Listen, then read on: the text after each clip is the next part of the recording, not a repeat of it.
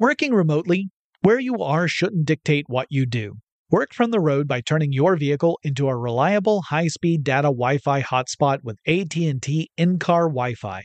On the network that covers more roads than any other carrier, take your work on the road and AT&T will be there to keep you connected. Connect up to 10 devices and stream conference calls, finish up that presentation, or answer last-minute emails. Why wait? Go to att.com/in-car Wi-Fi today for free trial eligibility. Based on independent third-party data, number of devices varies by manufacturer. Always pay careful attention to the road and don't drive distracted. Wi-Fi hotspot intended for passenger use only when vehicle is in operation. Compatible device and vehicle required. From BBC Radio 4, Britain's biggest paranormal podcast is going on a road trip. I thought in that moment, oh my God, we've summoned something from this board. This is Uncanny USA. He says, somebody's in the house, and I screamed. Listen to Uncanny USA wherever you get your BBC podcasts, if you dare.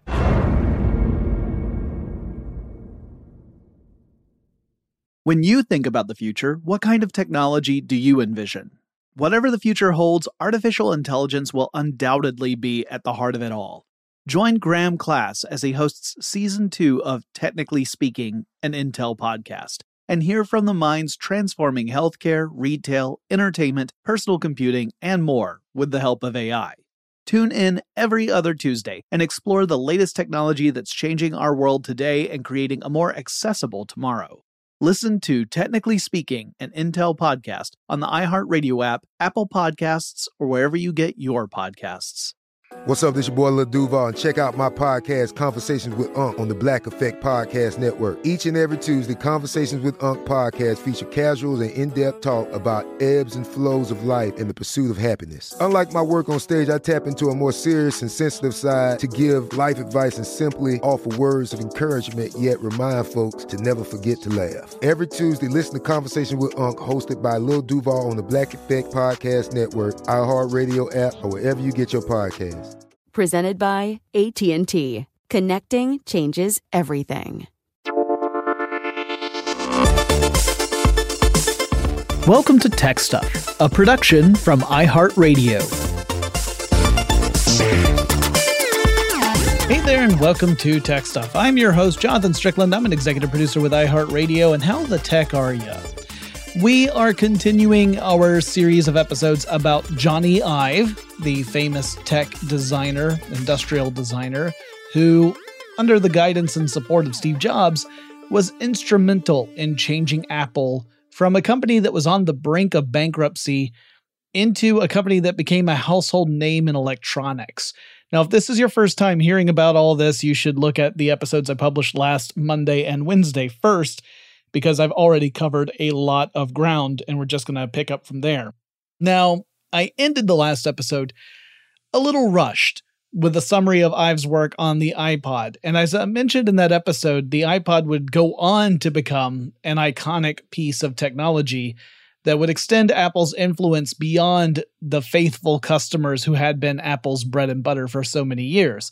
You got to keep in mind that Apple was really facing a huge uphill battle. While the iMac was a big hit, and especially in like the educational sector, the truth of the matter is that Windows PCs still had most of the market share. Like Mac had only carved out a tiny little slice of the market share in comparison. So while the iMac really helped Apple out and helped it, reel back from falling over the precipice, it was this expansion into electronics that would really change Apple's fate. So the iPod would ultimately reach folks who had never owned any other Apple product, but it took a while. And one reason for that had nothing to do with the industrial design of the iPod, but rather the lack of compatibility with non-Apple computers. So the original iPod, the first generation, required a Macintosh in order to synchronize the iPod with the user's music collection, which was on iTunes. Now, also at this point in Apple's history, you could not buy digital music off of iTunes. There was no music store. Instead, You would take your CD collection, because that's what we used to keep music on, kids, and you would insert CD by CD. You would rip music from the CD into iTunes. Then you could transfer the music from your iTunes library to your iPod using a physical cable, which is also how you would charge the iPod. It was a FireWire cable back in the day, so this was a point where Apple was really keeping everything within its own ecosystem for the most part. Now, the reason you couldn't buy digital music off iTunes in those early days, that had a lot to do with the music industry, not with Apple. So this was a transitional phase where the record labels held most of the leverage, though sales of CDs and other media were starting to flag. And it wouldn't take very long for Apple to switch that around and get the upper hand over the music industry. It was not instantaneous, and it did progress in phases, but it totally happened. One other thing I wanted to mention before we move on is that this past year, 2021, for those of y'all listening from the future, that was iPod's 20th anniversary. So it had come out 20 years earlier. And this year, in 2022, Apple finally discontinued all iPod models. But anyway, last year, 2021, a software company called Panic actually showed off a prototype of the iPod, and it looks absolutely nothing like what Apple would ultimately launch, and that was on purpose. So this prototype iPod, it's funny to even talk about. It was enormous. It was like the size of a DVD player, and it was also pale yellow in color. It had a mechanical scroll wheel in the upper left corner of the front face of this thing. It had 4 physical buttons that had little labels that were taped onto the prototype, and the labels said up, down, left, and right. So there was like a physical switch for each of those. And it had the Apple logo with the word iPod underneath it in the upper right corner of the device. And according to Tony Fadell, the interior of the device was mostly empty space. It wasn't like filled with circuitry or anything. And the team who made it purposefully avoided anything that would look like what the final design was supposed to be like. And that was just to, avoid any potential leaks or anything like that. As for the real thing, Ive was inspired by a much older piece of technology, the 1958 Brown T3 radio, which was designed by an famous industrial designer named Dieter Rams. Ive, like Rams, believed in the mantra less but better, meaning the design of whatever you're working on should not be burdened with flourishes and unnecessary touches. I have a feeling that Johnny Ive detests Baroque. Like if he walked through, say, Hearst Castle, his eyes would probably pop out of his head because it is probably the gaudiest place I've ever been to. And I've been to Pigeon Forge, y'all. Now, if you Google image search the 1958 Brown, that's BRAUN T3, you'll see a small radio that, when it's stood on its end, has a speaker that's at the top, and below that is a radio tuning wheel. And you'll look and you'll say, yeah, that does look a lot like an iPod, where you had the screen at the top, and then you had the little scroll wheel, the circular wheel that you could, physically, mechanically move in a circle with that first generation. On there, you could definitely see the similarities. The T3 is larger than the iPod, but the T3's influence on Ive is unmistakable. That's not to say that Ive didn't make this design his own. He totally did. But you can see sort of the pedigree of the iPod design by comparing it to this old radio. Now, Johnny Ive's design of the iPod brought in a material that Apple had not really been using for its products up to that point, which was stainless steel. So the front of the iPod would be white. Actually, the name of the color of the original iPod is Moon Gray. The back of the iPod would be stainless steel, and the company logo would be on the back of the iPod, on the steel side.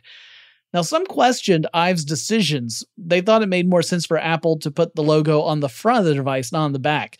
But Ive didn't want the logo to intrude on the experience, and he wanted to use stainless steel partly because it would actually give the iPod some heft. It would have some weight to it. And Ive was thinking that weight in the hands of the user might be associated with the work that artists were putting into their music that you were actually listening to. This idea that it should be heavy, it can hold up to 1,000 songs. Like it's an interesting leap there because obviously music doesn't weigh anything unless you're trying to carry a musical instrument or a lot of sheet music. But music doesn't weigh anything. But the idea of but we need this device to make it feel like it should weigh something because it's able to hold an entire library's worth of music. Or that's what they thought back in the day. Turns out that people can collect way more than 1,000 songs. So that was an interesting choice. One that I don't know how I fall. I mean, I like the feel, the weight of that first generation iPod. I actually like the way that feels. I don't necessarily associate it with the amount of work artists put into their music, but that may be a lack of imagination on my part. Now, one component that wasn't Ives' idea on that first generation iPod was that mechanical scroll wheel, right? That circle that you could spin around to go through menus and stuff. That was actually Phil Schiller's idea. Schiller was head of marketing. He would actually step in for Steve Jobs a few times when Jobs' health was in decline. And Schiller had pitched the idea of an input device that gave physical feedback, the clicking of the wheel in this case. And so that element did not come straight from Johnny Ives' group. Now, like I said in the last episode, the first iPods sold well, but it wasn't the breakout hit that later generations of the iPod would become. I mean, if Apple had stuck with the way they did the first iPod, we probably wouldn't be calling these things podcasts. We'd be calling them something else. But Apple did sell more than 100,000 units between when the first iPod came out in early to mid-November of 2001 and then the end of the year. So in a little more than a month, they sold 100,000 units. That's not shabby. By January 2003, Apple had sold more than 600,000 iPods, which wasn't bad, but it did show how Apple's customer base at this point was still fairly limited. In fact, the company had only added support for Windows machines in August of 2002. But in 2004, things really picked up. Apple introduced the iPod Mini, which was a slimmed down version of the iPod that was available in several colors, so not just moon gray that I've really favored. In addition, the Mini was made out of anodized aluminum, giving the iPods a different feel. The texture was different. And Ive and his team had worked hard to find just the right material and colors to create a line of devices that still had the right weight and feel to them and would be inviting. And Apple's iPod sales climbed above 2 million by the end of January 2004. By the end of the year, so that was at the end of January, but by the end of the year, they went to more than 10 million units sold. That's an astronomical climb in sales, right? Like, it was 2 million by the end of January 2004. By the end of the next 11 months, more than 10 million. Incredible. So the iPod success was huge, both for Ive as a designer and for Apple as a company. And we'll talk about what that meant for Apple when we come back from these messages. Working remotely, where you are shouldn't dictate what you do. Work from the road by turning your vehicle into a reliable high-speed data Wi-Fi hotspot with AT&T in-car Wi-Fi. On the network that covers more roads than any other carrier, take your work on the road and AT&T will be there to keep you connected. Connect up to 10 devices and stream conference calls, finish up that presentation, or answer last-minute emails. Why wait? Go to att.com/in-car Wi-Fi today for free trial eligibility. Based on independent third-party data, number of devices varies by manufacturer. Always pay careful attention to the road and don't drive distracted. Wi-Fi hotspot intended for passenger use only when vehicle is in operation. Compatible device and vehicle required. I'm Katya Adler, host of The Global Story. Over the last 25 years, I've covered conflicts in the Middle East, political and economic crises in Europe, drug cartels in Mexico. Now I'm covering the stories behind the news all over the world in conversation with those who break it. Join me Monday to Friday to find out what's happening, why, and what it all means. Follow The Global Story from the BBC wherever you listen to podcasts. Xumo Play is your destination for endless entertainment. With a diverse lineup of 350 plus live channels, movies, and full TV series, you'll easily find something to watch right away. And the best part? It's all free. Love music? Get lost in the 90s with iHeart 90s, dance away with hip-hop beats, and more on the iHeartRadio music channels. No logins, no signups, no accounts, no hassle. So what are you waiting for? Start streaming at play.xumo.com or download from the app and Google Play stores today. All you can stream with Xumo Play. Are you looking for the perfect move-in ready home this spring season? Now's the time to buy at Fisher Homes. For a limited time only, enjoy below-market interest rates starting at 5.375% APR, 6.139% APR. With these exclusive lower rates, you can save hundreds on a move-in ready home and start enjoying the benefits of home ownership even faster. Schedule your personal tour with one of our new home specialists at FisherHomes.com and make this spring the season you find your perfect home sweet home. Financing provided by Victory Mortgage, LLC, NMLS 461249, Equal Housing Lender. Okay, so the iPod was a huge hit. And that huge hit was enough to really convince Steve Jobs, not that he needed much convincing anyway, but it really sealed the deal that his own preference, which was to put as much emphasis on design as on things like functionality, that was the way to go. That you had to have design be a prime component of any product. That it couldn't just be, what does the software do? Or how do you access it? What's the user interface? But the actual physical design of the product had to be just as important, if not more so.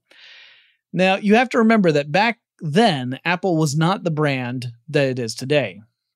The company had its rabid fans back in 2000, 2001, but they were in the minority. Apple had been the butt of jokes in the mainstream. Like, people joked about how the Apple Mac was, you don't even play games on an Apple Mac. Like, there's nothing to play. That wasn't true, by the way, but that was the perception. So things were starting to turn around now, right? Because the iMacs had really started to capture a lot of attention. They were just very fun and lovely design. Like, you wanted to have one. It looked like candy. The iPods were a huge hit. So now the general public were starting to want to get their hands on Apple products. It was going beyond the Apple faithful. And those attractive computers and iPods were really transforming the company. One computer that got attention, and not all of it was positive, was the iMac G4 computer, which was released in 2001, so same year that the iPod came out. And if you take a look at this, if you look at the iMac G4, which had a couple of different names throughout its history, you can definitely see that the evolutionary step that existed between the 1998 iMac G3 models, which were those really colorful CRT screen computer systems that were all in one computer system.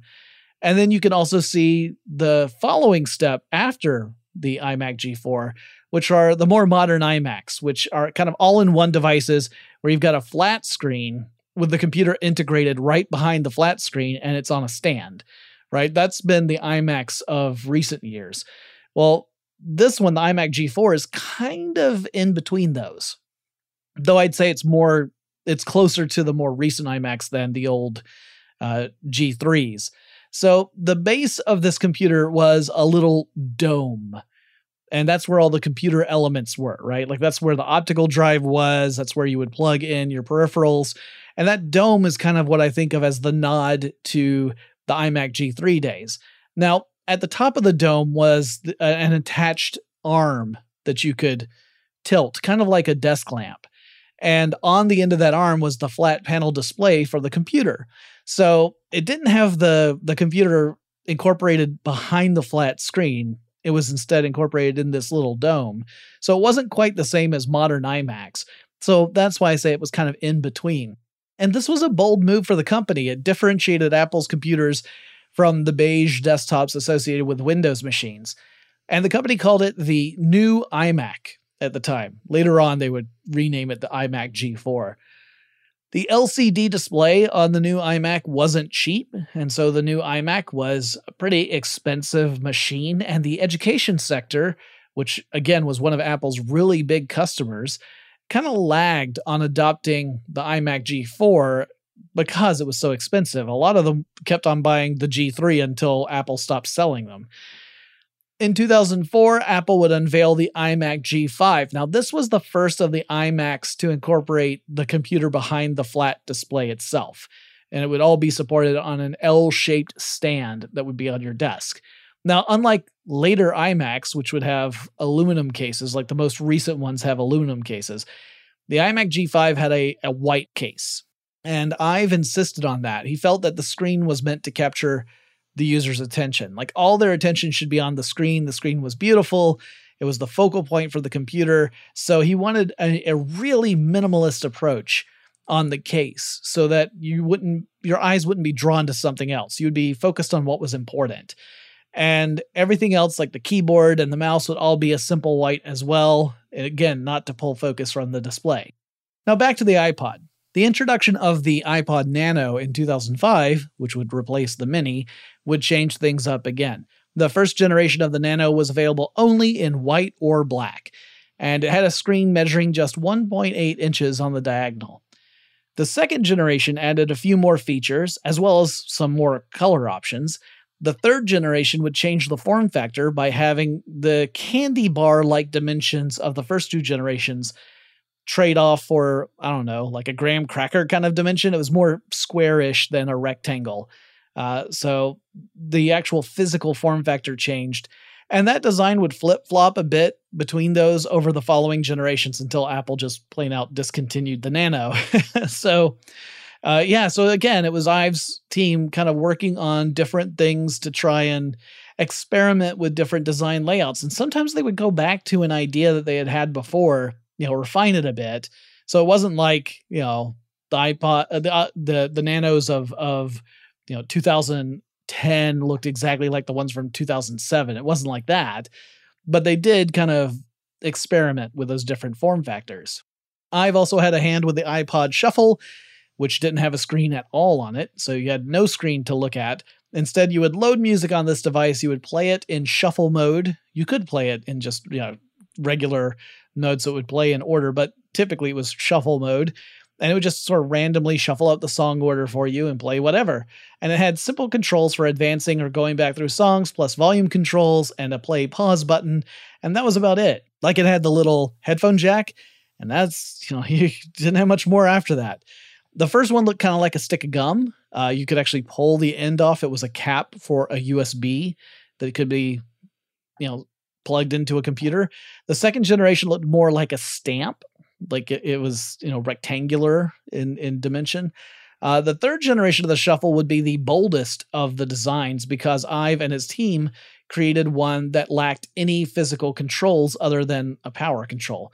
So instead, all of the controls for changing the volume or advancing through a track, all of that moved to Apple's iPod earbuds, which I've also designed. Which meant that, initially at least, the third generation of the Shuffle had limited functionality if you weren't using Apple's own earbuds. So you couldn't just, plug any earphones into a Shuffle of this generation and be able to control it. You'd be able to listen to music, but you wouldn't be able to do things like change the volume. So if it was too loud or too quiet, you couldn't do anything about it. And if a song came on that you didn't want to hear, there was no way to skip it unless you were using the Apple earbuds, which had the controls on them. Eventually, third parties would come up with their own earbuds that would have controls that were interoperable with this Shuffle. But this was one of those decisions that had people kind of complaining about Apple. Apple has a reputation for making moves to trap people into an ecosystem, whether it's with peripherals or with their approach to software, and that, consumers tend to like to have a lot of options, right? Like, a lot of people would much prefer to be able to pair their favorite headphones with their favorite music device. But Apple was taking an approach where, at least to have the ideal experience, you really need to be all in on Apple. Something that I think was really true even when Apple opened up iTunes to Windows machines. But I've complained about that too many times in the past, so I'm not going to pick that up again here. The fourth generation Shuffle would actually bring back those physical controls onto the device itself, which seems to be an admission that perhaps the third generation may have gone too far. I mean, some bold moves just end up being the wrong ones, it turns out. Or at least maybe if you want to say it's not the wrong move, it might be a move that just doesn't resonate with the general public as well. And then after all that, we would have a device that really would push Apple into the next level. So to kind of sum up what we've been looking at so far with the Johnny Ives tenure at Apple, he came in during a tumultuous time where the company was heading toward disaster. He was encouraged by Steve Jobs to help design a new generation of Macintosh computer that brought attention back to Apple on a level that had not been there for years, like positive attention. The company had largely been dismissed at that point. He had helped introduce a new product line with iPods, a new whole business for Apple, which when paired with iTunes and the iTunes Store would end up being a lucrative business for Apple. But what would come next would really push the company into the stratosphere. We'll talk about that when we come back after these messages. Working remotely, where you are shouldn't dictate what you do. Work from the road by turning your vehicle into a reliable high-speed data Wi-Fi hotspot with AT&T in-car Wi-Fi. On the network that covers more roads than any other carrier, take your work on the road and AT&T will be there to keep you connected. Connect up to 10 devices and stream conference calls, finish up that presentation, or answer last-minute emails. Why wait? Go to att.com/in-car Wi-Fi today for free trial eligibility. Based on independent third-party data, number of devices varies by manufacturer. Always pay careful attention to the road and don't drive distracted. Wi-Fi hotspot intended for passenger use only when vehicle is in operation. Compatible device and vehicle required. I'm Katya Adler, host of The Global Story. Over the last 25 years, I've covered conflicts in the Middle East, political and economic crises in Europe, drug cartels in Mexico. Now I'm covering the stories behind the news all over the world in conversation with those who break it. Join me Monday to Friday to find out what's happening, why, and what it all means. Follow The Global Story from the BBC wherever you listen to podcasts.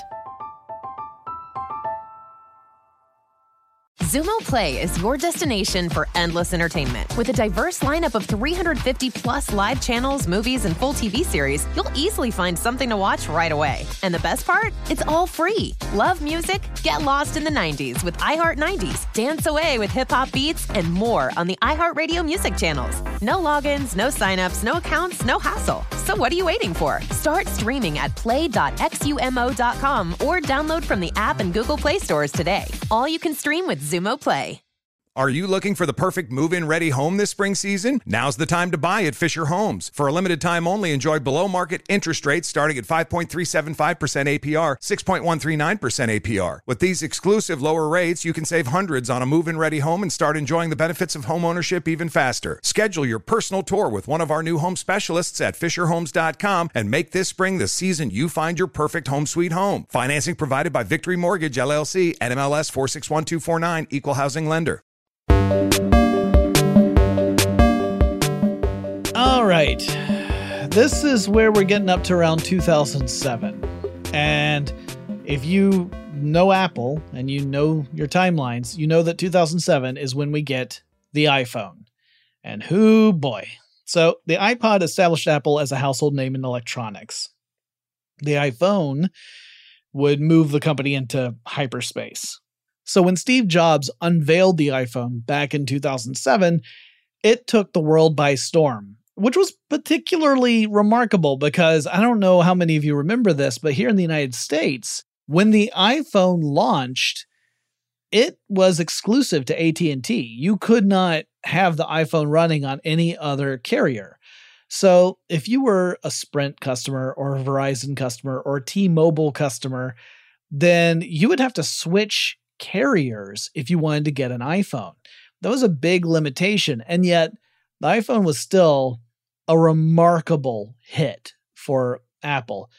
And when Steve Jobs took the stage in 2007 to talk about this, to unveil it, he drilled home to the audience that he was going to introduce products that represented an iPod, a mobile phone, and an internet communications device. And the implication at first was that these were 3 different products. But then he reveals, no, I'm talking about one thing that happens to be all 3 of these, and that was the iPhone. So he gave a very long presentation about the iPhone that day. It's like a couple of hours. You can actually find it on YouTube. You can watch the whole thing if you like. And he spent some of that time to talk about the design of the phone, although it was in pretty general terms. He pointed out that there were minimal physical controls on the device. There was a home button that would take you back to the home page, wherever you happen to be. There was a wake/sleep button, so you could, turn the phone on or off. There was a volume control, and there was a switch to turn the phone to ring or silent mode.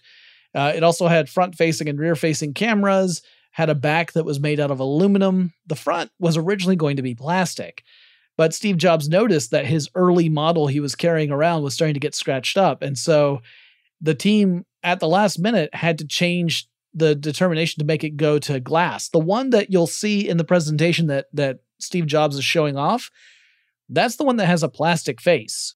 The one that would go to market would have a glass face. Now that design change was a big one. I'll talk about it a little bit more and what the team had to do in order to make it work. It was pretty remarkable.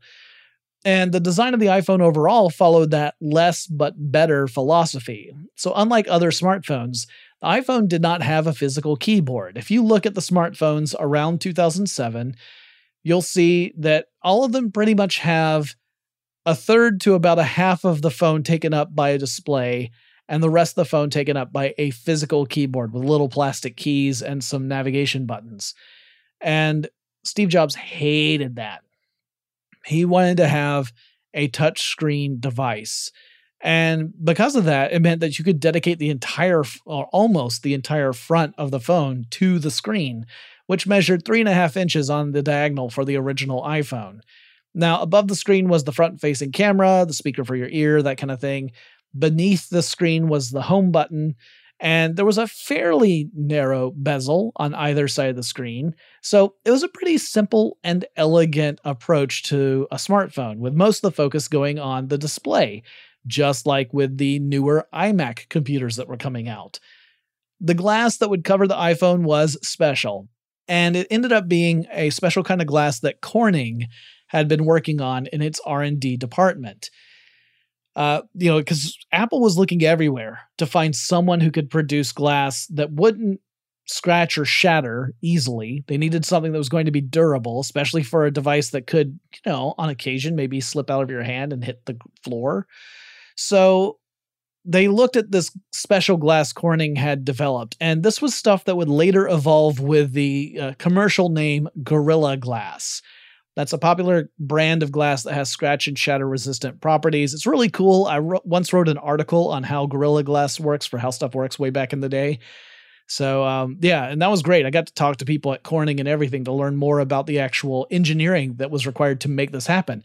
Now, at the time that they were using it for the iPhone, this stuff hadn't really found its way into any consumer products. It was still kind of an R&D thing. So this is an example of how Steve Jobs and Johnny Ive would go to great lengths to make sure that their vision would be realized, even if it meant having to make use of an experimental material in order to do it. Well, I should also add that Jeff Williams played a critical part in getting the glass from Corning incorporated into the iPhone design. I know when I talk about this, it makes it sound like Johnny Ive and Steve Jobs did everything at Apple on their own and just raised it from the mud and put it into the heavens. That's not the case. There were clearly hundreds and thousands of people working at Apple who made these things possible. Some of them took on, leadership roles. So people like Jeff Williams and Johnny Ive and Steve Jobs. But I don't ever want to take away from the fact that these things exist because of the collaboration of lots of incredibly talented people. Now, a lot of the design elements of the iPhone would obviously find their way into the iPod Touch. In fact, a lot of people said the iPod Touch was really just an iPhone, only without the phone part. And the iPod Touch had also a multi-touch display, meaning that you could do multi-finger gestures on it, like pinch to zoom, that kind of stuff. But it also had a lower resolution screen than the iPhone did. So it wasn't as sharp as what you would get with the iPhone. It also lacked physical volume buttons for the first generation of the iPod Touch, which was something that irritated some reviewers and some users. You could actually use an iPod Touch as a phone if you enabled the Wi-Fi and you used apps like Skype. I actually know someone who did that for a while. My buddy Ayaz Akhtar, who produces content for CNET.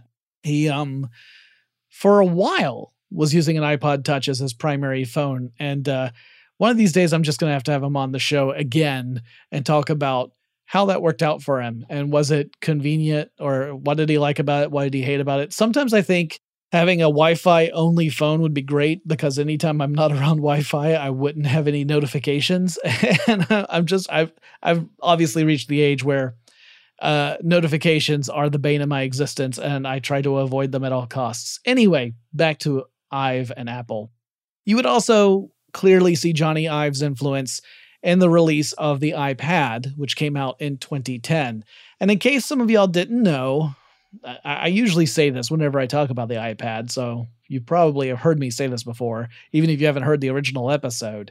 Way back in the day, I infamously dismissed the iPad when it was first coming out. I said, this is not going to work. It's going to be a flop. No one's going to want this.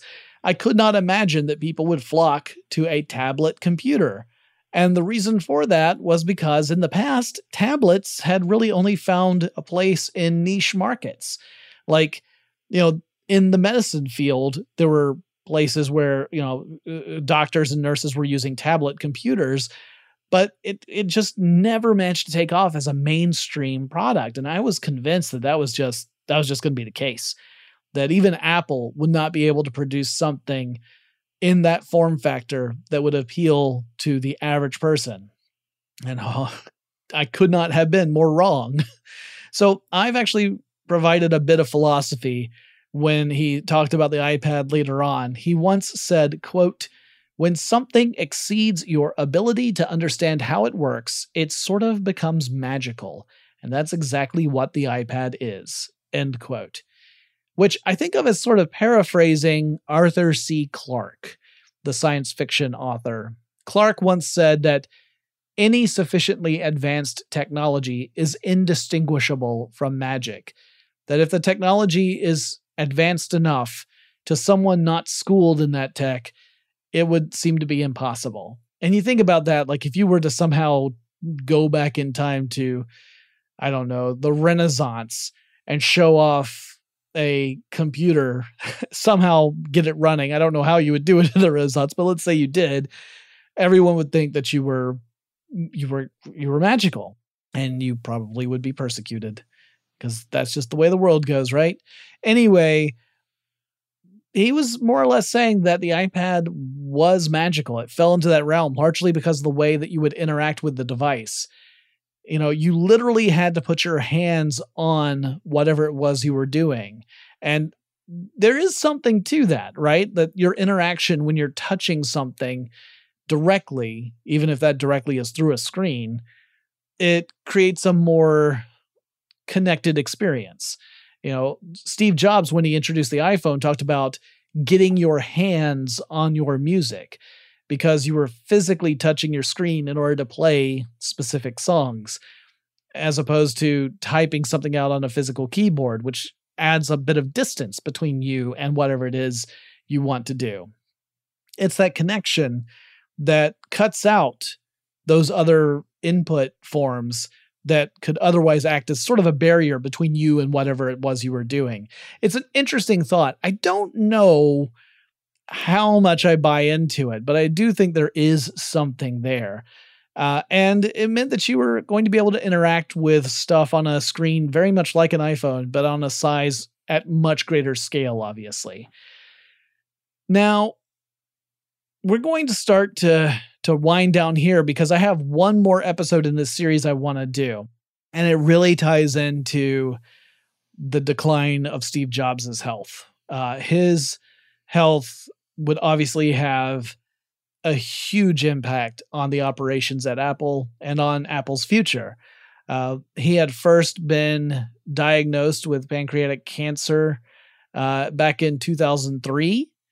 He underwent a surgery to remove it, and he mostly kept it under wraps from even his close friends at Apple until 2004, when he did send out a message to everyone at Apple letting them know what had been going on. And there was hope that the surgery he had undergone had removed all the cancer and that he was cancer-free and healthy. But obviously, over the following years, that would change. So in our next episode, we're going to talk about Steve Jobs and his failing health and ultimately his passing, how that affected Apple in general and Jony Ive in particular, and how at least some people say that set the path for Jony Ive ultimately to step away from the company he had fallen in love with. Not that it was the one and only factor that went into that decision, but that was the starting point. We'll talk about that in our next episode. Hope you've been enjoying these. It's been really interesting to dive into Jony Ive's history and his influence at Apple, something that was clearly really important. And in the next episode, we'll also talk about what we might expect with Apple moving forward without Jony Ive in it. But that's for the next episode. If you have suggestions for episode topics, well, let me know. One way to do that is to download the iHeartRadio app. It's free to download. You can navigate over to the Tech Stuff podcast page, use that little microphone icon to leave up to 30 seconds of a voice message. Let me know what you would like me to talk about. Or you can reach out on Twitter. The handle for the show is TechStuffHSW. And I'll talk to you again really soon.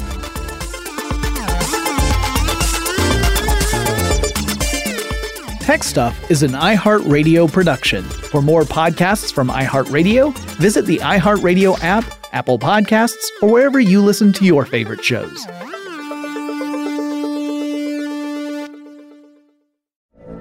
From BBC Radio 4, Britain's biggest paranormal podcast is going on a road trip. I thought in that moment, oh my God, we've summoned something from this board. This is Uncanny USA. He says, somebody's in the house, and I screamed. Listen to Uncanny USA wherever you get your BBC podcasts, if you dare.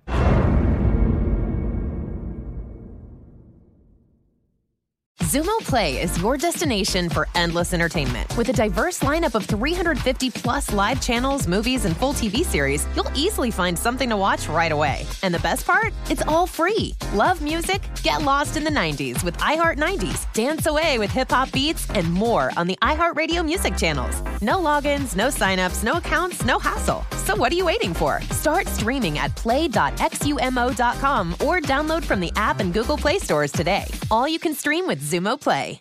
There's no distance too far for the perfect trip. Hi, checking in for... Or the perfect table. Hey, where are you? Coming! And when you get access to Resi Priority Notify with your Amex Platinum card... Hey, this looks amazing. I'm so glad you made it. And travel benefits at fine hotels and resorts booked through Amex Travel, it's worth the trip. That's the powerful backing of American Express. Terms apply. Learn more at americanexpress.com/withAmex. Are you looking for the perfect move-in ready home this spring season? Now's the time to buy at Fisher Homes. For a limited time only, enjoy below-market interest rates starting at 5.375% APR, 6.139% APR. With these exclusive lower rates, you can save hundreds on a move-in ready home and start enjoying the benefits of homeownership even faster. Schedule your personal tour with one of our new home specialists at FisherHomes.com and make this spring the season you find your perfect home sweet home. Financing provided by Victory Mortgage, LLC, NMLS 461249, Equal Housing Lender.